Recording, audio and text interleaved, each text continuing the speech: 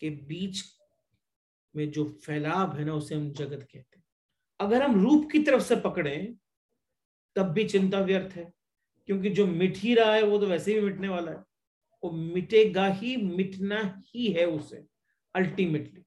पर अगर अरूप से पकड़े तब तो चिंता होने का कोई अर्थ ही नहीं होता, क्योंकि वो तो मिटने ही नहीं वाला। आप बीच में से कहां से इस जगत को पकड़ते हो, रूप की तरफ से कि अरूप की तरफ से, वो आपके पर डिपेंड करता है।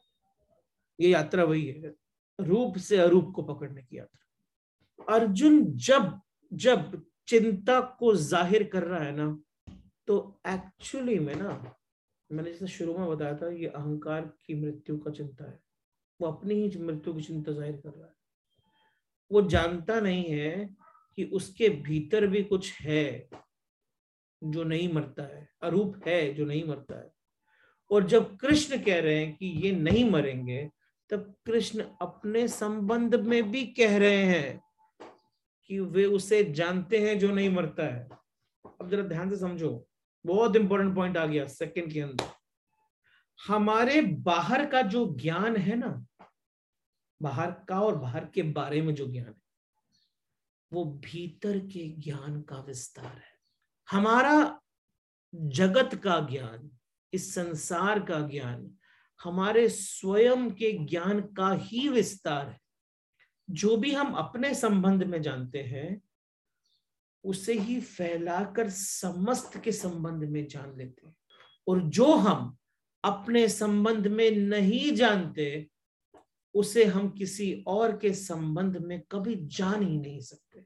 आपने रूप की तरफ से पकड़ा है तो सब रूप दिखेंगे, आपने आत्म की तरफ से पकड़ा है सब आत्म दिखेंगे।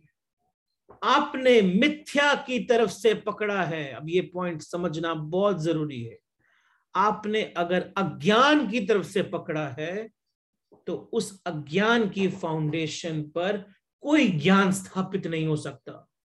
आप किस पंडित की बात करोगे, आपकी फाउंडेशन ही अज्ञान पे स्थापित है। आत्मज्ञान ही ज्ञान है, बाकी सब ज्ञान गहरे अज्ञान पे खड़े हैं।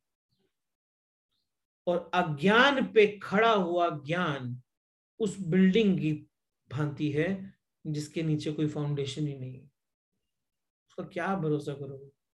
और जो ये अर्जुन बड़े ज्ञान की बातें करता हुआ मालूम पड़ रहा है, वो बड़े धर्म की बातें करता हुआ मालूम पड़ रहा है, वो एक्चुअली अज्ञान की फाउंडेशन पर खड़ा है। आपके उत्तर अज्ञान से है, आपके प्रश्न भी अज्ञान से खड़े हैं। जिसे अमृत का पता ही नहीं, जिसे जीवन का वास्तविक सत्य पता नहीं, उसके लिए जीवन भी ज्ञान की कोई किरण हो नहीं सकती। जिसे अमृत का कुछ आभास ही नहीं है, उसके जीवन में अभी ज्ञान आया ही नहीं है। जिसका जीवन मृत्यु पर स्थापित है, अल्टीमेट सत्य जिसके लिए मृत्यु है, उसका हर ज्ञान उस मृत्यु के सत्य पर स्थापित होगा। जिसे मृत्यु का पता है वो घने अंधेरे और अज्ञान में है। अब ध्यान से सुनना इस बात को, देखो, जिसे सत्य का पता है, जिसे अमृत का पता है, उसका जीवन ज्ञान, उसका जीवन सिर्फ प्रकाश में स्थापित। और जिसे मृत्यु का पता है, उसका जीवन घने अंधकार और अज्ञान पे स्थापित है। आ जाए वापस अपने प्राइमरी प्रेयर पर। अस्तो मां सदगमय तमसो मां ज्योतिर्गमय मृत्युर्मा अमृतम गमय। आपका जो लास्ट लाइन है, मृत्युर और अमृत, आपका ज्ञान, वो लास्ट लाइन एक फाउंडेशन है। आपका जो भी उस पे स्थापित है, जिसका मृत्यु पे स्थापित है, उसके जीवन में अंधकार, दुख और अज्ञान ही रहने वाला है। जिसका ज्ञान अमृत पर स्थापित है, उसके जीवन में प्रकाश और सत्य ही रहने वाला। जिसका जीवन सिर्फ मृत्यु के बेसिस पर स्थापित है, आप जितना मर्जी ये प्रेयर बोल दो, डर तो आपको मृत्यु का ही, भय तो मृत्यु का ही, सामने भी आई नहीं है ना, आएगी तो उस दिन डर लग जाए। और जिसे मृत्यु का ही सिर्फ पता है वो घने अंधकार और घने अज्ञान में खड़ा है, जैसे अर्जुन। और जिसे अमृत का पता है वो घने ज्ञान और घने प्रकाश में खड़ा है, जैसे कृष्ण। दुर्योधन वो मृत्यु पे भी नहीं खड़ा है, उसको मृत्यु का भी भय नहीं, तो उसके लिए सब कुछ वो खेल है, पशु है, पशु की भांति। तो पूरा का पूरा फंडामेंटल ऑफ गीता, हर श्लोक में फंडामेंटल ही है बेसिकली, लेकिन थोड़ा विस्तार होता चला जा रहा है। पहले बोला पंडित बनो, वर्ष 11, तो बोला कि अच्छा पंडित बनने का अर्थ क्या होता है? पंडित बनने का अर्थ ये है, कसौटी सिर्फ यही है, अगर ज्ञात है सिर्फ मृत्यु तो अज्ञान आधार है, और अगर ज्ञात है आपको अमृत तो ज्ञान आधार है। अगर मृत्यु का भय है मन में, चाहे दूसरे की ही हो चाहे अपनी ही हो, उससे ज्यादा कुछ फर्क नहीं पड़ता है। अगर मृत्यु का भय है मन में तो इस बात का क्लैरिटी है कि आपको अभी अमृत का कुछ पता ही नहीं। और अगर अमृत ही है और मृत्यु केवल ऊपर बनी हुई एक लहरों का नाम है, सागर ही है, लहरें नहीं है। आप क्या हो? आप एक सागर से उठी हुई एक लहर हो, और आप से कुछ लहरें उठती हैं जिनको आपने बच्चे बोलते हैं, फिर उनसे कुछ लहरें उठती हैं उनको आप ग्रैंड चिल्ड्रन बोलते हैं। लेकिन हमारे बातें सिर्फ लहरें की हैं। जो लहर पे बैठ के सागर की बात कैसे कर सकते हो? आप बैठे हो लहर पे और आता है आपको सब सागर का, पॉसिबल नहीं है। आपने कभी सागर के को देखा नहीं है। तटस्थ का अर्थ क्या था? किनारे पे जाके सागर को देखो। कृष्ण एक लेवल ऊपर है, वो सागर के अंदर कालिया के ऊपर नाचते हुए सागर को देखते हैं। लेकिन देखा है सागर को? सागर दिखा है इसलिए ज्ञान आधार, सागर दिखा है इसलिए ये बेवकूफ लग रहा है कि क्या लहरों लहरों की बात कर रहा है। वो तो जाके डूबने वाला सागर में ही ना, सागर सत्य है तो क्या देख रहा है? लेकिन उसका सत्य अभी वो लहर ही है। कृष्ण का सत्य सागर है, सत्य ही। क्यों? क्योंकि सागर तो बिना लहरों के भी हो सकता है, लेकिन लहरें बिना सागर के नहीं हो सकती। लेकिन दिखाई तो पड़ती सिर्फ लहरें ही है।